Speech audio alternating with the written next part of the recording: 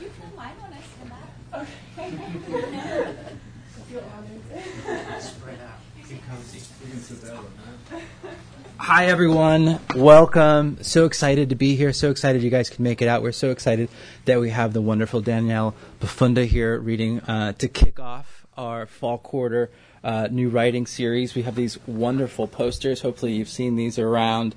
We're so excited about our schedule this quarter. My name is Brandon Som. For those of you who don't know me, I'm a poet here and a professor here in the literature department, and I'm helping to organize the series. I'm just going to introduce the series, and then I'm going to introduce the introducers. So I'm very excited about that. I wanted to draw your attention again to the poster and to the series and to the fact that we have another event tomorrow, actually. So we're doubling up. We're excited this week. It's the 50th anniversary of the immensely influential anthology Technicians of the Sacred. So 50-year anniversary. It is a celebration and a book launch for this new edition of the book. And it's edited by Jerome Rothenberg, who is a professor emeritus here in the visual arts and literature department. So that's going to be over in the library in Geisel in the Seuss room tomorrow at 4:30. So make it out for that event. And then we have 3 other wonderful events scheduled in November. We have Aisha Sabatini Sloan, and then we have Eileen Miles, another professor emeritus, so 2 emeriti this quarter. Very excited. That Eileen Miles reading is going to be also in that Seuss room, so want to underline and underscore that. And look... It is, thank you, Professor Doler. I paid him for that, a little audience participation. Yes, so that's going to be November 9th. It's actually on a Thursday, okay? So most of our readings are usually Wednesdays at 4:30. Both Jerome Rothenberg's event and Eileen's are on a Thursday. And Eileen Miles' reading is at 6:30. We got a bigger room. And we're excited to be over in the library over there. So come out for that. And then we'll be closing this quarter's series with Chi-Wan Choi coming down from Los Angeles. And that's going to be November 15th at 4:30, okay? So there's these wonderful posters, and there's also the website that you can get details about all of our readings. And I want to definitely shout out and thank you to Aidan LaRue and Evelyn Murdoch, our 2 RAs working on the series, 2 graduate students working on the series, who did these wonderful posters and distributed them around campus. So thanks so much to you guys. Let's see, what else do I have for you? I also want to thank Danica Chan and Derek Chin in the administrative offices. Without their work, this series really couldn't happen. So big shout out to them. I also want to say, let's take a moment to turn off our devices. And I need to do that myself, too. And please do turn them off. The buzzers are loud, too. So ringer, buzzer, just turn it all off. Thanks so much. And we're super excited to have introducing Danielle Pafunda today 3 of our graduate students from our MFA program, Evelyn Murdoch, T.M. Lawson, and Shelby Driscoll-Salimi. So please put your hands together for them. Thanks so much.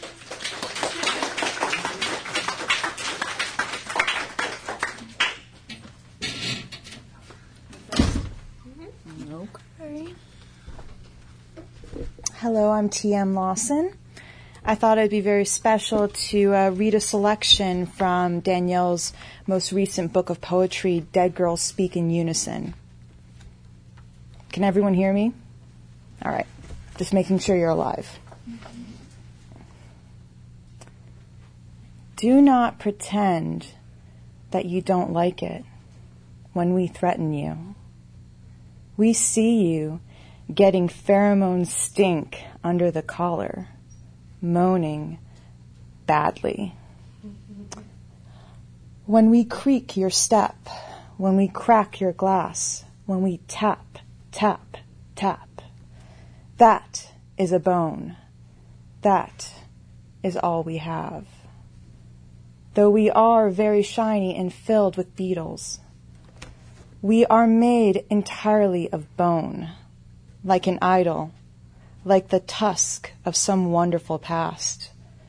When you cleave to us, your skin will fuse hot calcium meth, and in the myth, you will be named for us. Danielle Pafunda, thank you, currently teaches undergraduate literature courses at UCSD. Formerly an assistant professor for the Department of English at the University of Wyoming, she now lives and works in the Mojave Desert, correct? Okay, good. Wikipedia succeeds again. They know. Her most recent book, The Dead Girls Speak in Unison, was published in 2014 by Coconut Books. Comes after Natural History Rape Museum, published in 2013 by Bloof Books. It has been noted by some that themes of the body, specifically woman's body, permeates her work. And I can't unsee this connection, this acuteness of control slipping from agency, the body receding into forced passivity, while the mind has to work to compensate like dead limb syndrome. This resonates with me personally. Her poems invoke taboos and, like any writer worth their salt, challenge the reader to confront these taboos in the context, not just in the work, but against the backdrop of the reader's own culture, subculture, belief systems, and power dynamics within their own lives. Danielle's words are body, outreaching, touching us with succinct, measured violence. Not for the joy of causing a ripple, but for the hope of making a splash, perhaps on the way to breaking a dam eventually.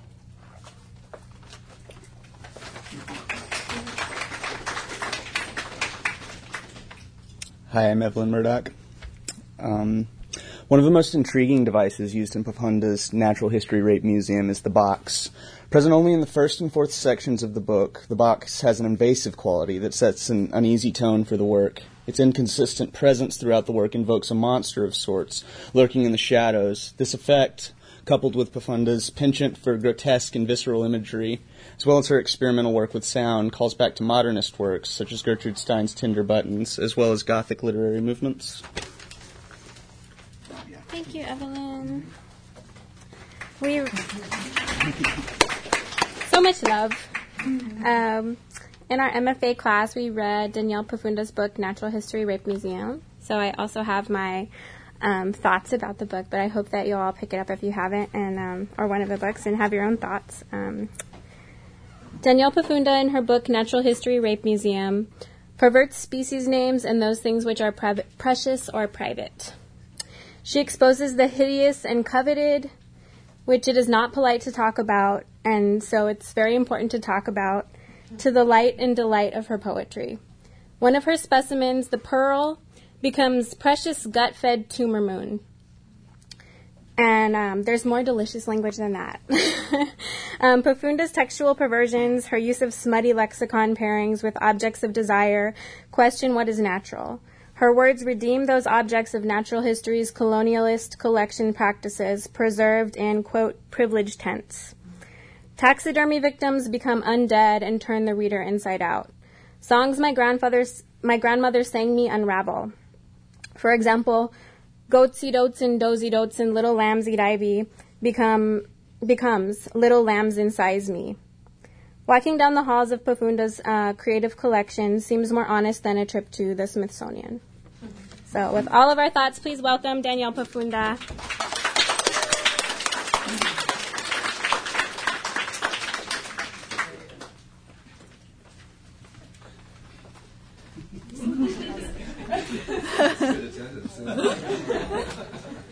Everyone's good? Okay. Thank you. That's one of the loveliest introductions I've ever received, and I think that you should all read my poems for me from now on. That was really very beautifully done. Can everyone hear me well enough? Okay. I can project a little more. Is that good? Okay, so we can skip the attachment mic. Okay. I want to say thank you so much to Brandon, to the literature department for having me here, Lily for putting me up and getting me here on time, and to all of you coming out during what is probably a very busy week. Thank you to the introducers and everybody who got the tech and everything going for us, too. So I wasn't planning to read from Natural History Rape Museum, but it is still timely, unfortunately. And so I'll probably do that, maybe just one or two poems from that. When I first finished this book, it took a while for it to go from the finished manuscript to press. And my publisher, a really wonderful feminist poet herself, Shanna Compton, and I would sort of darkly joke, well, at least rape is still trending. And it get pushed back another year, and here we'd be 5 years later. Oh, look, it's still trending. So over this past #MeToo weekend, which I know a lot of us are probably feeling a lot of heightened emotion in the wake of, right? It felt like, in fact, yes, it's still trending. So I will give you, the content warning is basically for the title, really. So you've already gotten that bit. But I will read one or two poems from this piece.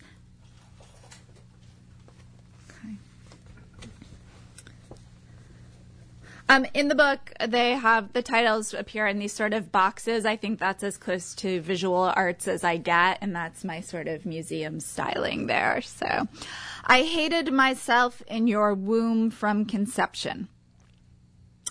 When they called me vagina, when they called themselves screwed, when they made the father hold ice in his craw till he yanked, when they gave the mother a sleek tail and filled her with beetle blood, when they scammed the knobs, when they swaddled me slaughter, dander, and limp, when they told me to do what you done and better it, not to take the shine off, keep quiet in there, cotton stuff my viable slag hole, to poison. All my long life, they every day loved me by sticking their fingers into my pudge.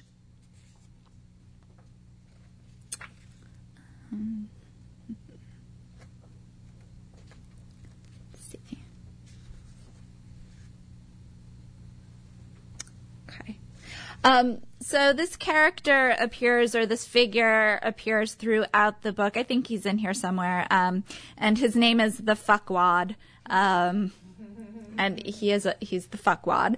I was looking for a word that would sort of speak to history and those iconic makers of history who are coming from the most normate positions, but I didn't want it to be a word we associated with power. I wanted to move away from those kind of phallic insults that are a little bit of a compliment, right? And so I was looking also for one that wasn't going to be gendered feminine or biologically sexed female, and eventually fuckwad really worked the best for that. It's also so pleasing to say. It's very pleasing to say. Okay. So this is also, I wrote this in the wake of a very traumatic rape and beating and subsequent death that a dear friend of mine with whom I'd grown up suffered. So it was also my way of sort of working through that violence in a way that didn't just have to be triumphant or gently memorializing. So this works as a sort of homage that I wouldn't tell most people was an homage, but trust me, she would appreciate it. So it's called You Put Me in This Dress, I'm Just Wearing It Externally. Come on over here and presh me then. Coochie coo my waddle. Dove curdle and spit it palm. We have come here to assemble our herniated memoir. Fat needles, huffer glue, soap scum, fingernail scraping through the bandage. Why'd we carry heavy if it was going to punch out our rosy patoot? Why'd we live at home all those years? We have come here to discuss the rape, death, bad mood of my friend, sister, twin sister, that dead girl. We have come here to look at a series of photographs made thin by dint of sick glug from the split sass spout. We have come here to sign a document certifying our level of pie hole. We, the dress and me, got hung up round your roping peg. If you don't like to look at bare sockets, flip up my skirt. And then that goes on for a while. Move over to the Dead Girls. So the Dead Girls originally came out with Coconut, and when that press went its way, is now on Bloof Books in a slightly edited version, more or less the same book, though. This book came through kind of paired obsessions, right? Obsessions with sort of the death of femmes and non-binary people and women, and how those are covered in the media. Also, at whose hands are we most likely to suffer violence? And then a really corny obsession with Spoon River Anthology. Has anyone ever read that play? Edgar Lee Masters, and it takes place in a graveyard, and like everyone from the small town graveyard stands up and says their little piece on life in the town. It's it's a great play. I love it in many ways. It's also got all sorts of problems. It's problematic in so very many ways. But I'm obsessed with it. I was in it when I was a wee high school actor, and it just kind of, even though I wasn't a great actor, stuck with me for life. So it's always in there, and I'm kind of always writing that story.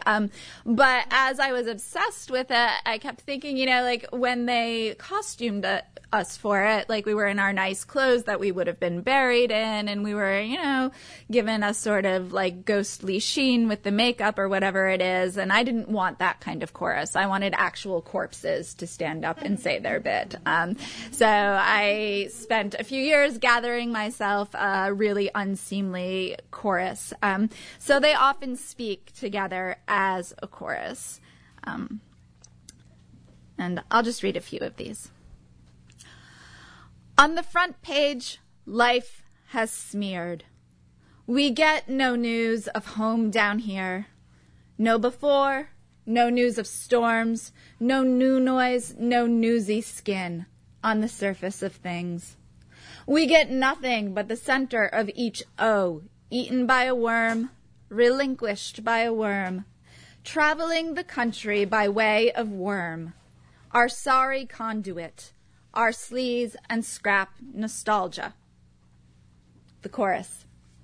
We'll tell you what a corpse is. It's a girl with her shoes on backward. It's a double-jointed girl.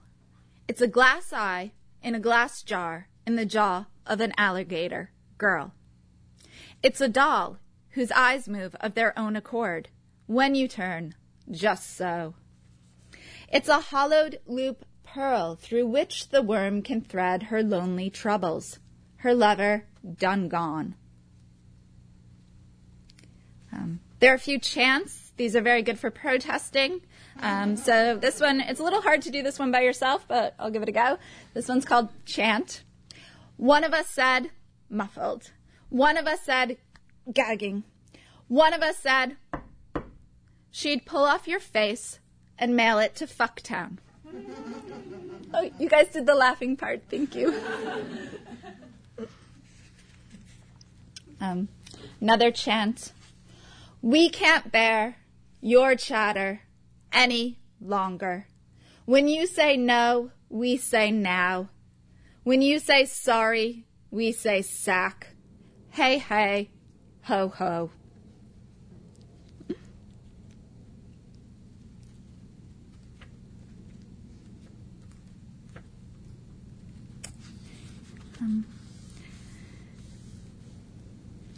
This borrows a line from Joni Mitchell.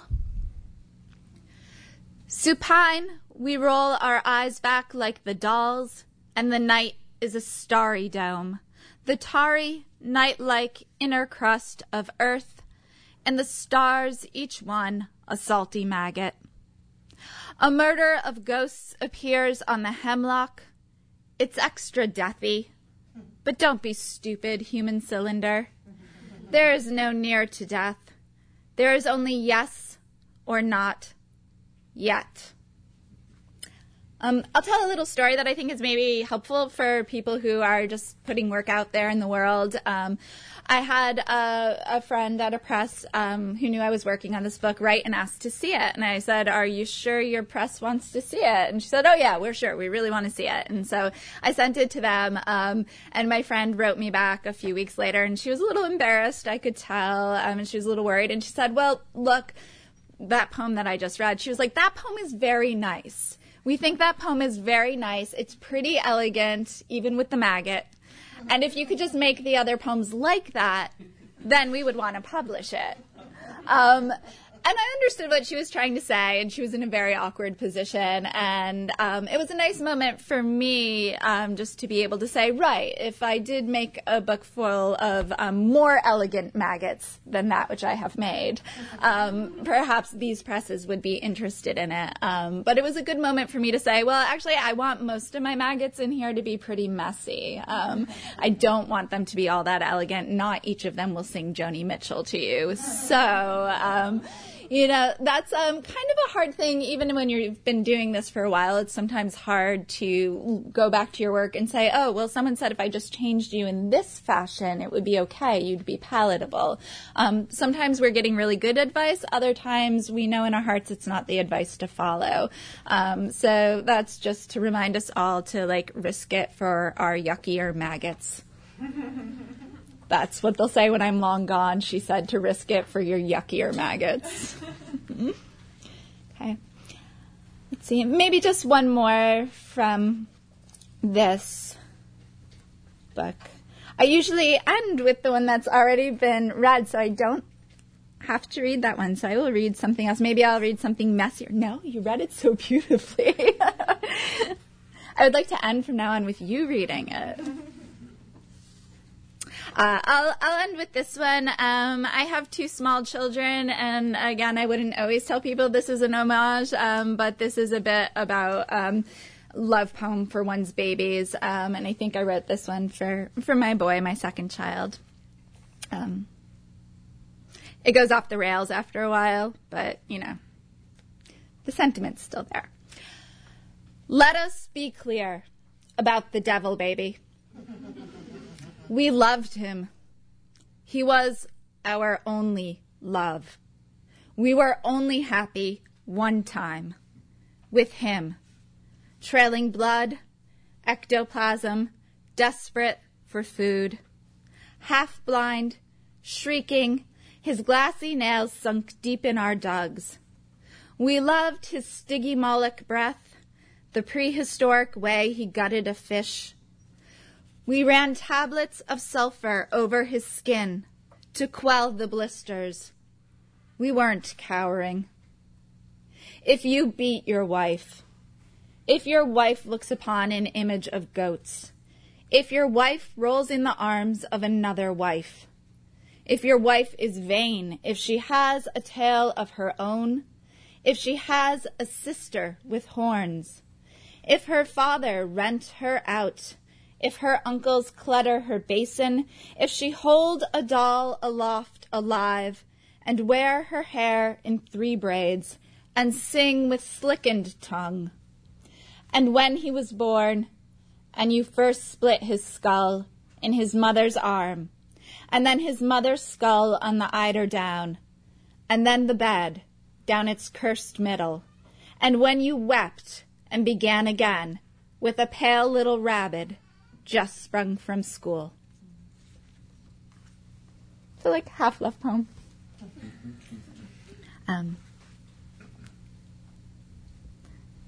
Yeah, and then they end with that kind of threat. They kind of threaten throughout.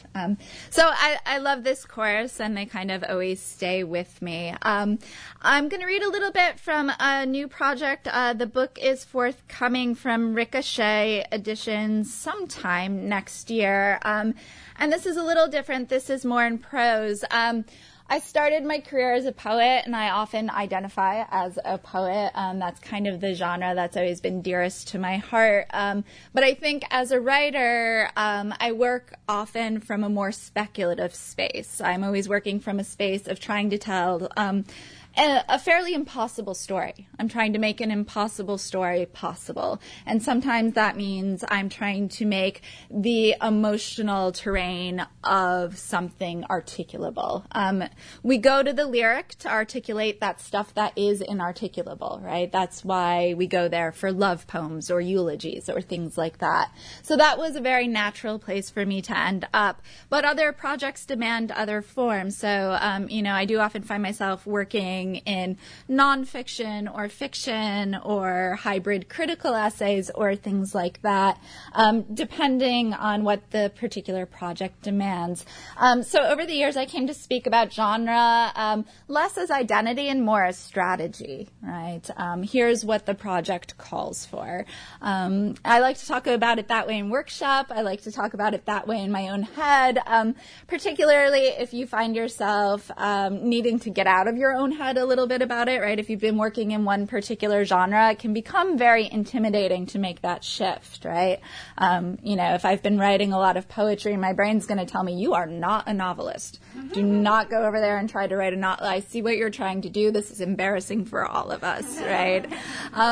So I've been trying to think more about, right, what is the work that I'm trying to get out there, right? What is the experience that I am trying to create, like an architecture for people to walk inside?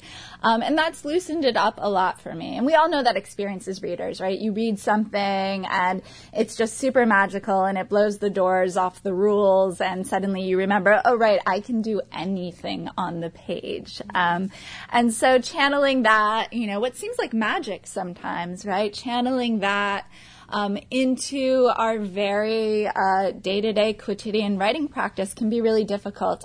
So for me, one of the things I do is I usually find a form, and the form tells me what the manuscript needs to do. So this book that's coming out soon, it'll be my first prose book that's been published. And kind of came to me, I was writing sort of these letters, or what we call epistles, and that can be done in prose or in poetry.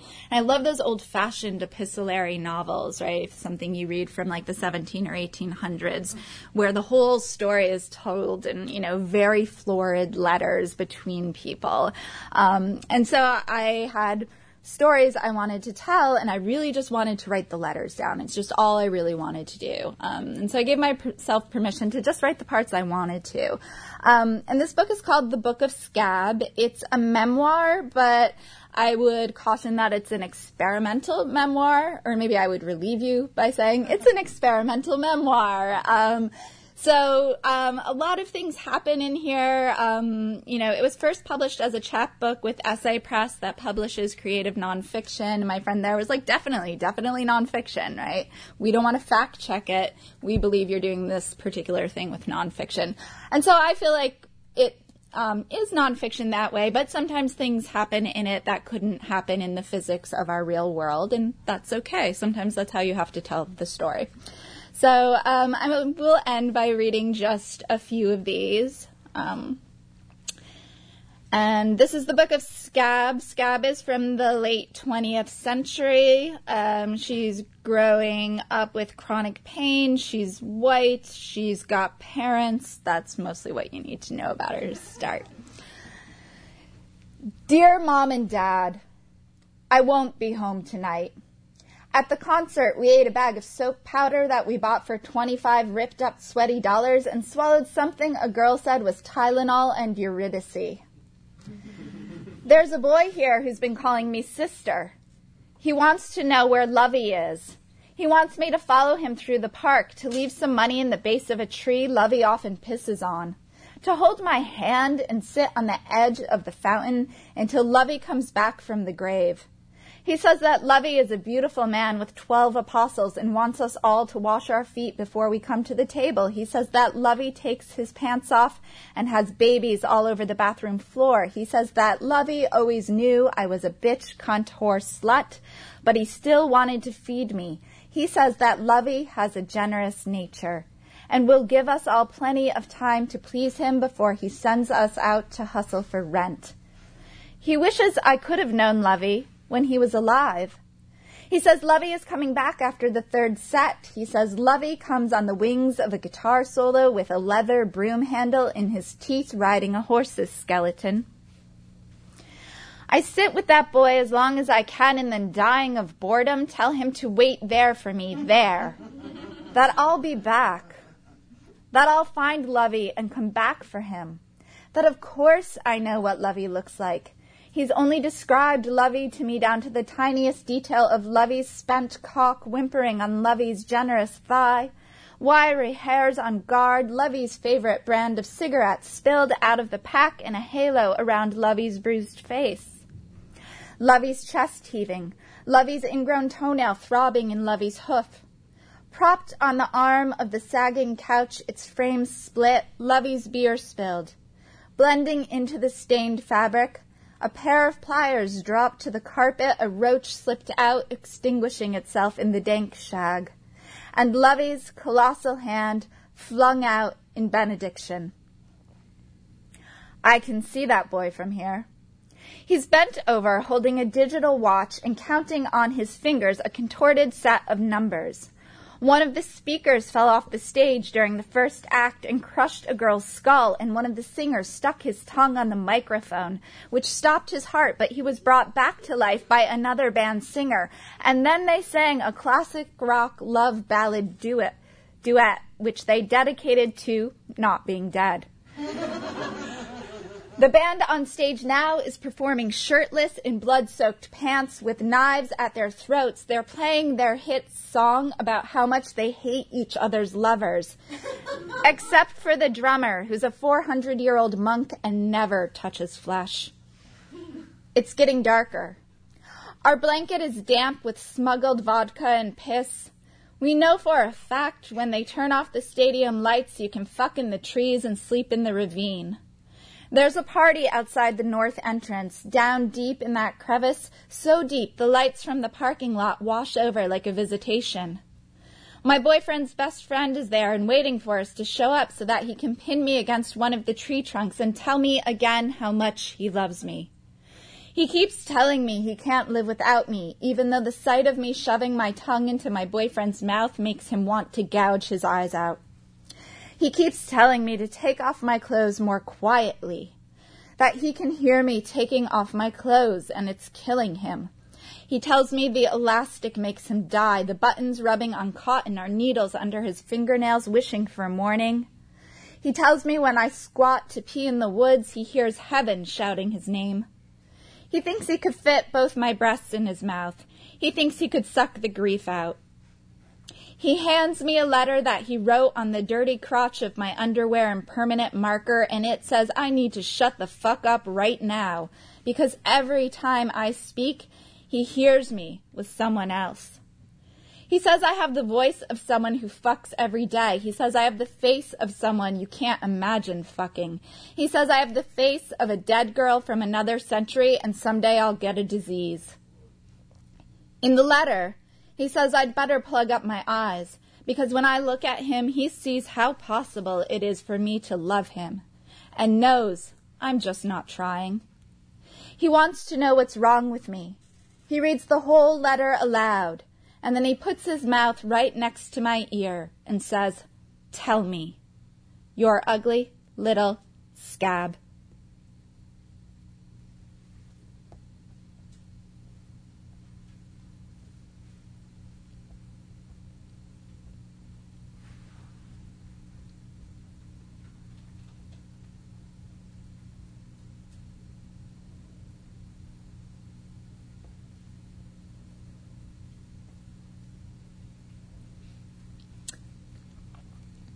Here I am, dear Mom and Dad, sweeping up from the latest suicide party.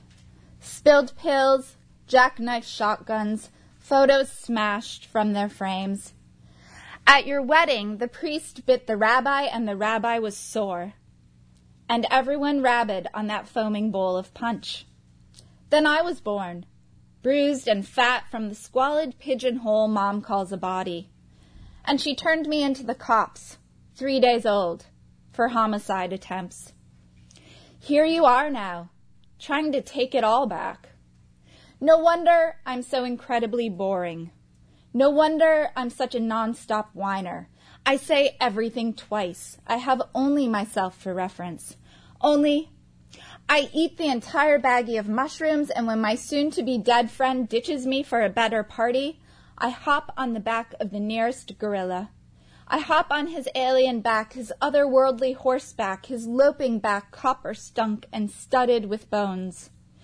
I ride him smoothly into a glade and read an article about the occult practices of high-stakes day traders while the boy goes down. In the glade, it's like every movie I've ever seen, lush like a stupid planet full of languageless bear children about to be obliterated by an even lusher, sadder orb. I have a stable feeling. I have the feeling that everything I do is sound and I'll be A-okay. And then the feeling starts to fade, and I can't do anything about it. Do you know how stark that is? I can't do a thing to feel.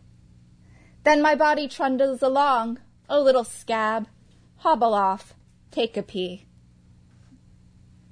Not every piece has so much peeing in it, but when you write a memoir, there's so much peeing. I'll just read a couple more of these. Dear Mom and Dad, this isn't really me. This is the atrocity I've always dreamed of. This is the kill I get to cram in the creek's bloody molar. This is the fuck stop. This is the piece of muscle scavenged from the wreckscape. In the hand, the handle sits heavy and meaningful with the knowledge of where one rib is sewn to another, with the know-how of an upward thrust, with the complete conviction that this gesture can end it.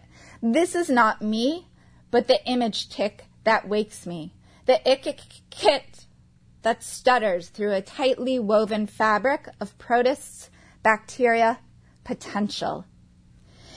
In the future, when she, it, me, walks along the ridge of a mountain that hoards out its fossils and frowns on us grievously, she'll never admit to having known this, it, me. In the future, even bearing my own broken fingers, even marking the earth with the same carbon burn, she will say, who now? This is ahistorical. This is perverse presentism. This is the normate fucking her way into a dilettante's pose. I don't want to know you, do I? This is the longing I had with my head gone squeamish between the speakers and a mouthful of shag rug, where I ruined my skin with crying. This is where I ruined my skin with scalding. This is where I drank a bottle of witch hazel and promptly puked it back up. This is where I ate raw nutmeg and saw the future. In the future, I was a talking wolf, and I told the boys to get a head start. I ran through town, capeless, full of pearls, shedding. In the park, I climbed the gazebo, and on its pitching roof, I pitched. I'm doing the best I can to be your ugly little scab.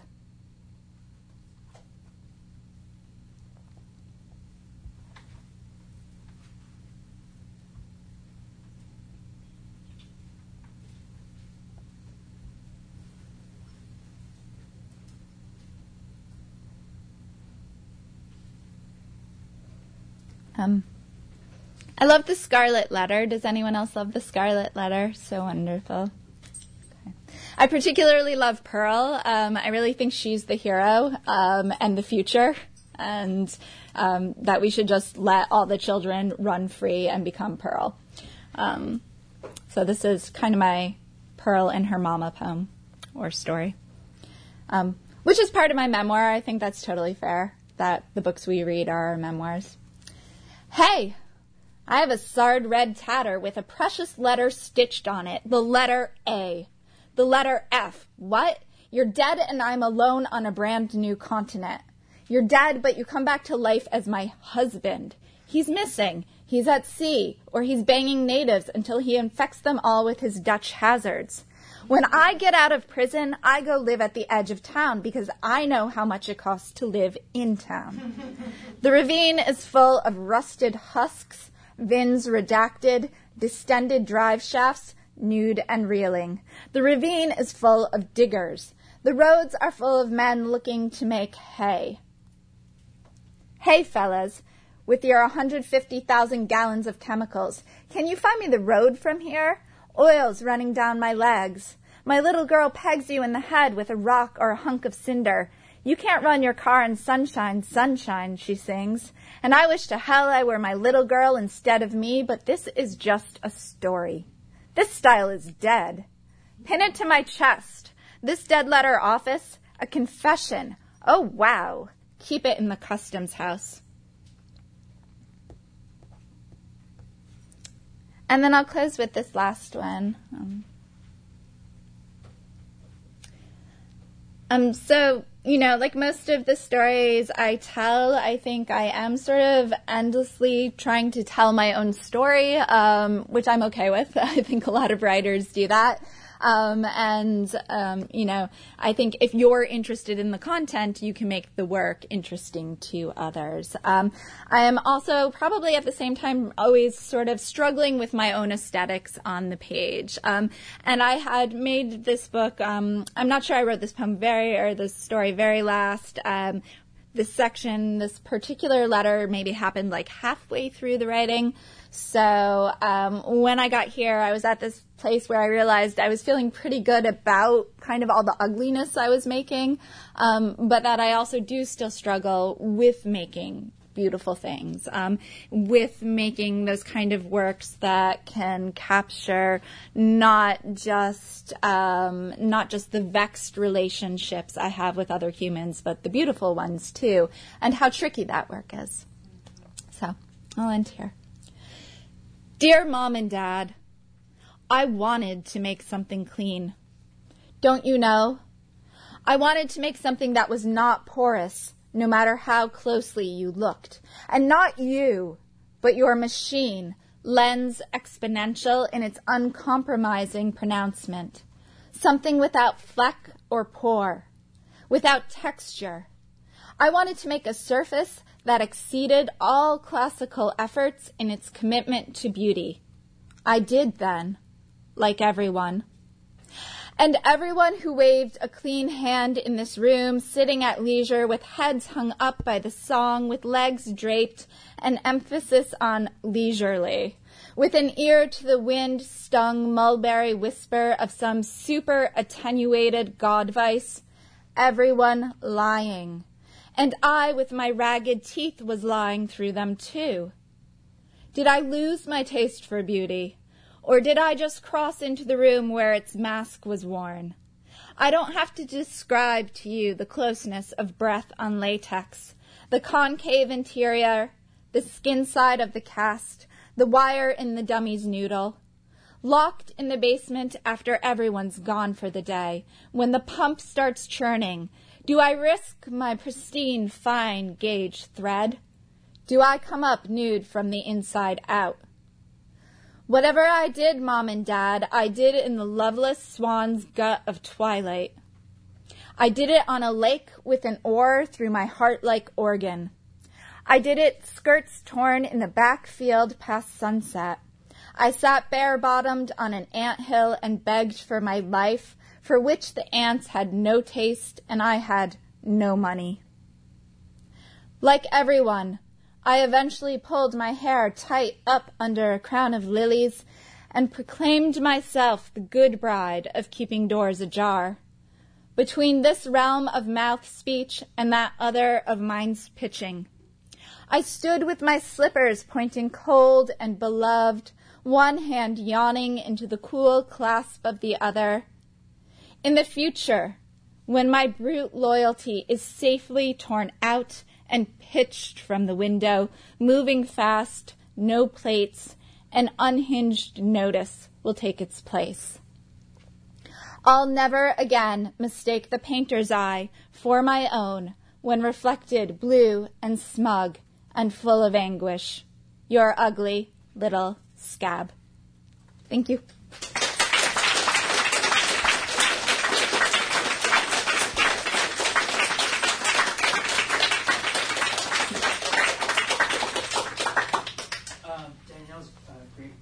enough to allow us a Q&A, and so if you guys had any questions, yeah, glad to answer them. stand up and ask them. I'll answer one of them. I've been wondering which concert I was talking about. I think it was Horde Tour. I think that's that first piece. Does anyone remember what Horde Tour was? Okay, good. Most of you were too little to be exposed to Horde Tour, right? I had like Neil Young, but then also like who else would have played? Like I think like the good one had Sonic Youth. The bad one had that band that's not Aerosmith and not as good as Aerosmith. Who I'm like. Yeah, it would have Neil Young, it would have, in a good year Sonic Youth, and then it would have a lot of like not so great bands that you'd have to sit through all of them to kind of get to that. And it was sort of pitched as the harder version of WOMAD, which was World of Music and Dance, which was Peter Gabriel and Sinead O'Connor and people like this. And that was like a little like hippier and gentler. And then Horde Tour was like, was like harder than Lollapalooza and not as good, and like very much more macho than Lilith Fair. Anyway, it was a bad place to go. Other questions?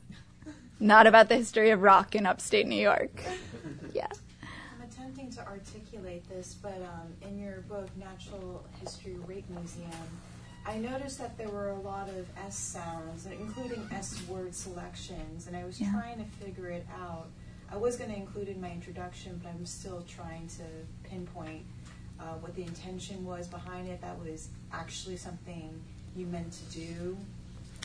Yeah, I mean, I think like most people, things happen that I'm not intending to do.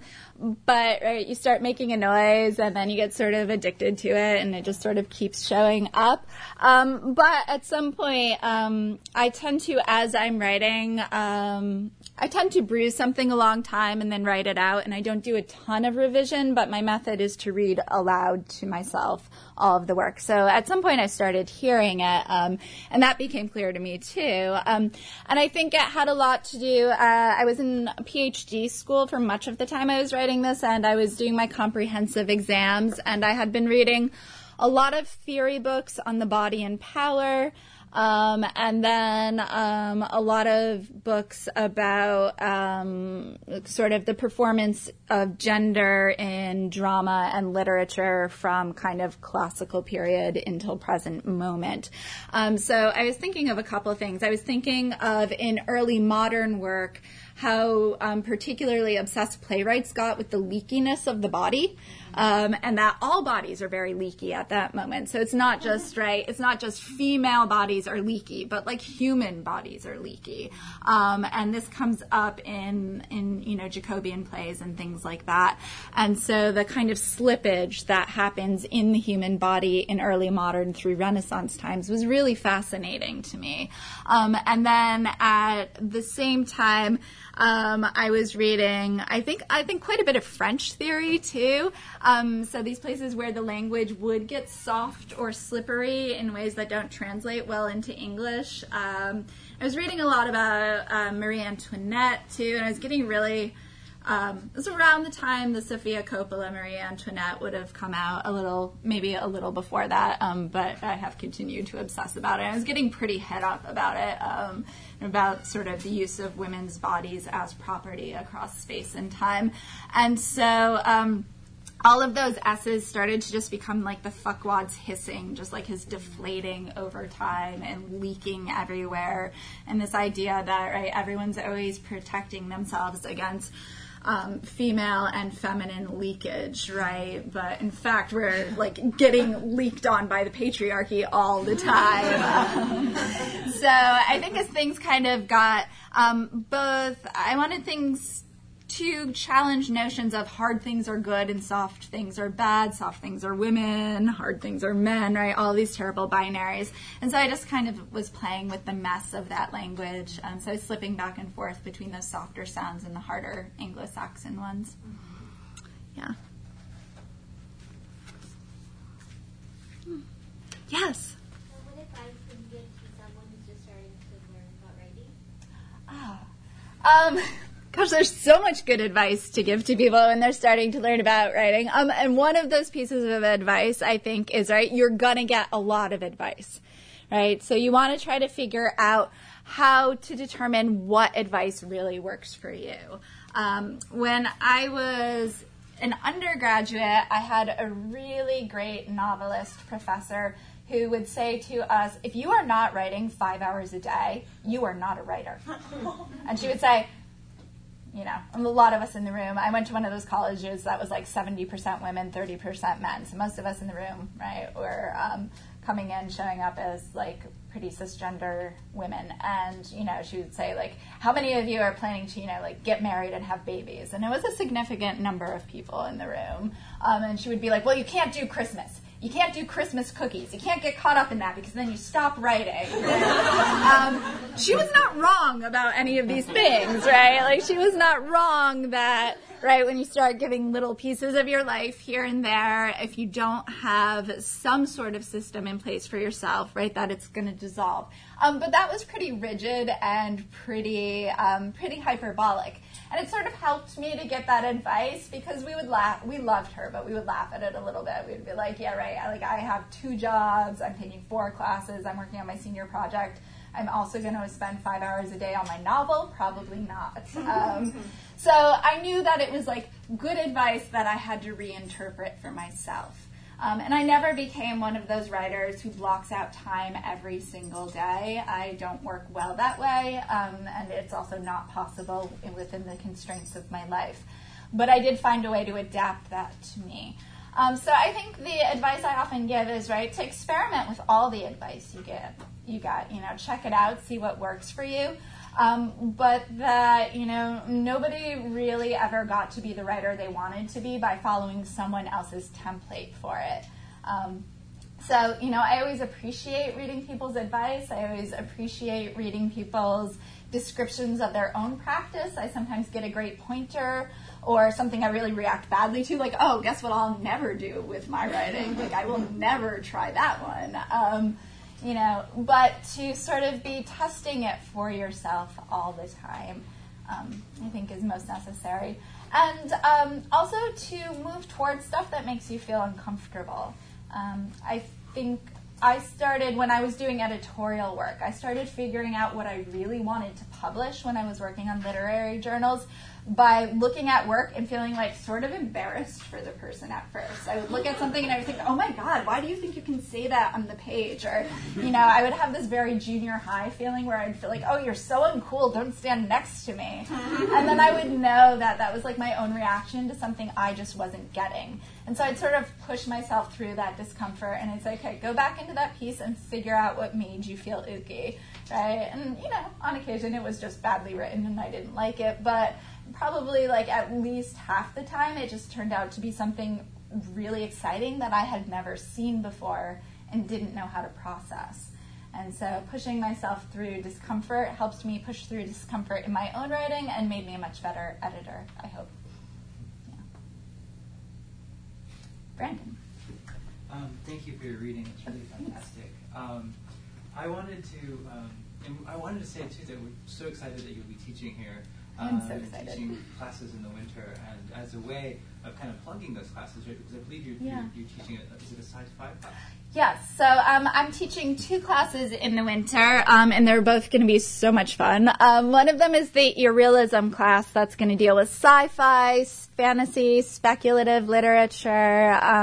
We're going to read a lot of really cool stuff. We're going to check out some Afrofuturism. We're probably going to talk about The Handmaid's Tale. We're going to look at the best new American sci-fi and fantasy writing, which is such a good edition that just just came out. It's really exciting to see who's in it this year. And it's a pretty sound representation to this year, which I really like. You've got a really diverse array of authors in there. And then the other class is experimental writing. And so we're going to look at experiments across genre. We'll probably conceive of genre again very much as strategy, look at experiments in many different forms. We will also read Lily Wong's book, Bestiary, in that class, and you will maybe come speak to us. Right. Speaking of memoirs that do some experimental things, so we'll be talking about how to sort of blur the lines of genre, how we're probably most of us already doing hybrid work in many ways. And in that class, we'll also look at the Afrofuturism anthology because it's just really stellar and out of this world. Yeah. Questions about those? Be a good amount of reading and a great amount of writing. And safe space to take a lot of chances. Yes. What are you personally reading right now? What's got your boost? I just read, speaking of Afrofuturism, I just read this book that my 12-year-old read before me. She had just found it at the used bookstore. It's Nalo Hopkinson, and it's called Brown Girl in the Ring. Has anyone read this book? So. Some of the fiction students in the room have just read an excerpt from Midnight Robber. Oh, okay. Yeah, same author as Midnight Robber. And this one is set in a slightly futuristic Toronto after kind of an economic collapse, and brings in a lot of traditional myth and legend and magic making and storytelling with this kind of post-apocalyptic future. It's absolutely beautifully written. It's really intense. I was very surprised my 12-year-old she read it and she was like, oh, this is really cool. You should check this out. And I read it and I was like, whoa, you gave me no warning whatsoever. But it's a gorgeous work, and it also works with dialect a lot too. So it's got several different layers of dialect going on. It's got some interesting code switching stuff that happens. It's not a terribly hefty novel, so you can read it pretty quickly. So I read that and adored it. I thought it was just absolutely brilliant. Samantha Irby, the essayist who wrote We Are Never Meeting in Real Life, she's hilarious, and I've been reading We Are Never Meeting in Real Life. She's interesting as somebody who's a writer who didn't go to college or started college and didn't finish and worked, an hourly wage job for many years, and writes these extraordinarily funny, brilliant, very relatable essays. They're beautiful, and she'll really crack you up too. So I've been enjoying those. Lincoln in the Bardo. Has anyone read this, George Saunders? Yeah, it's kind of blowing my mind. I've actually been listening to that one on audiobook, and they got 166 different people to put the audiobook together because it has all those quotes in it.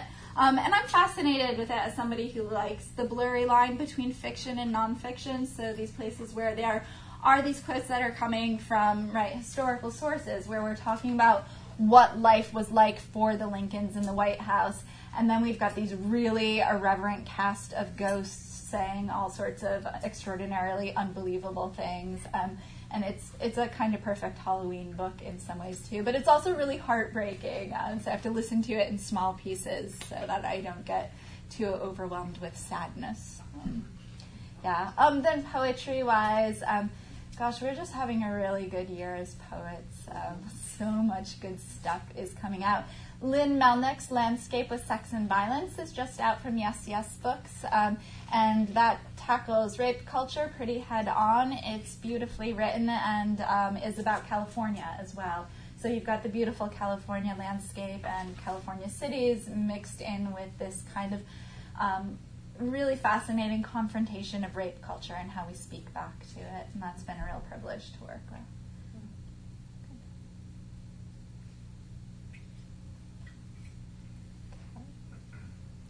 Thank you all so much for coming out, for listening. This was delightful.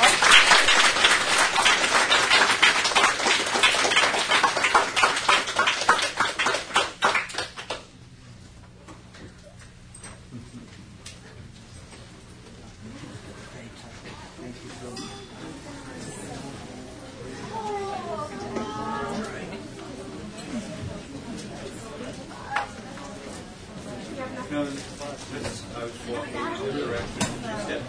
too. Also, I thought my office. Yeah, me too. I'm kind of freak out if my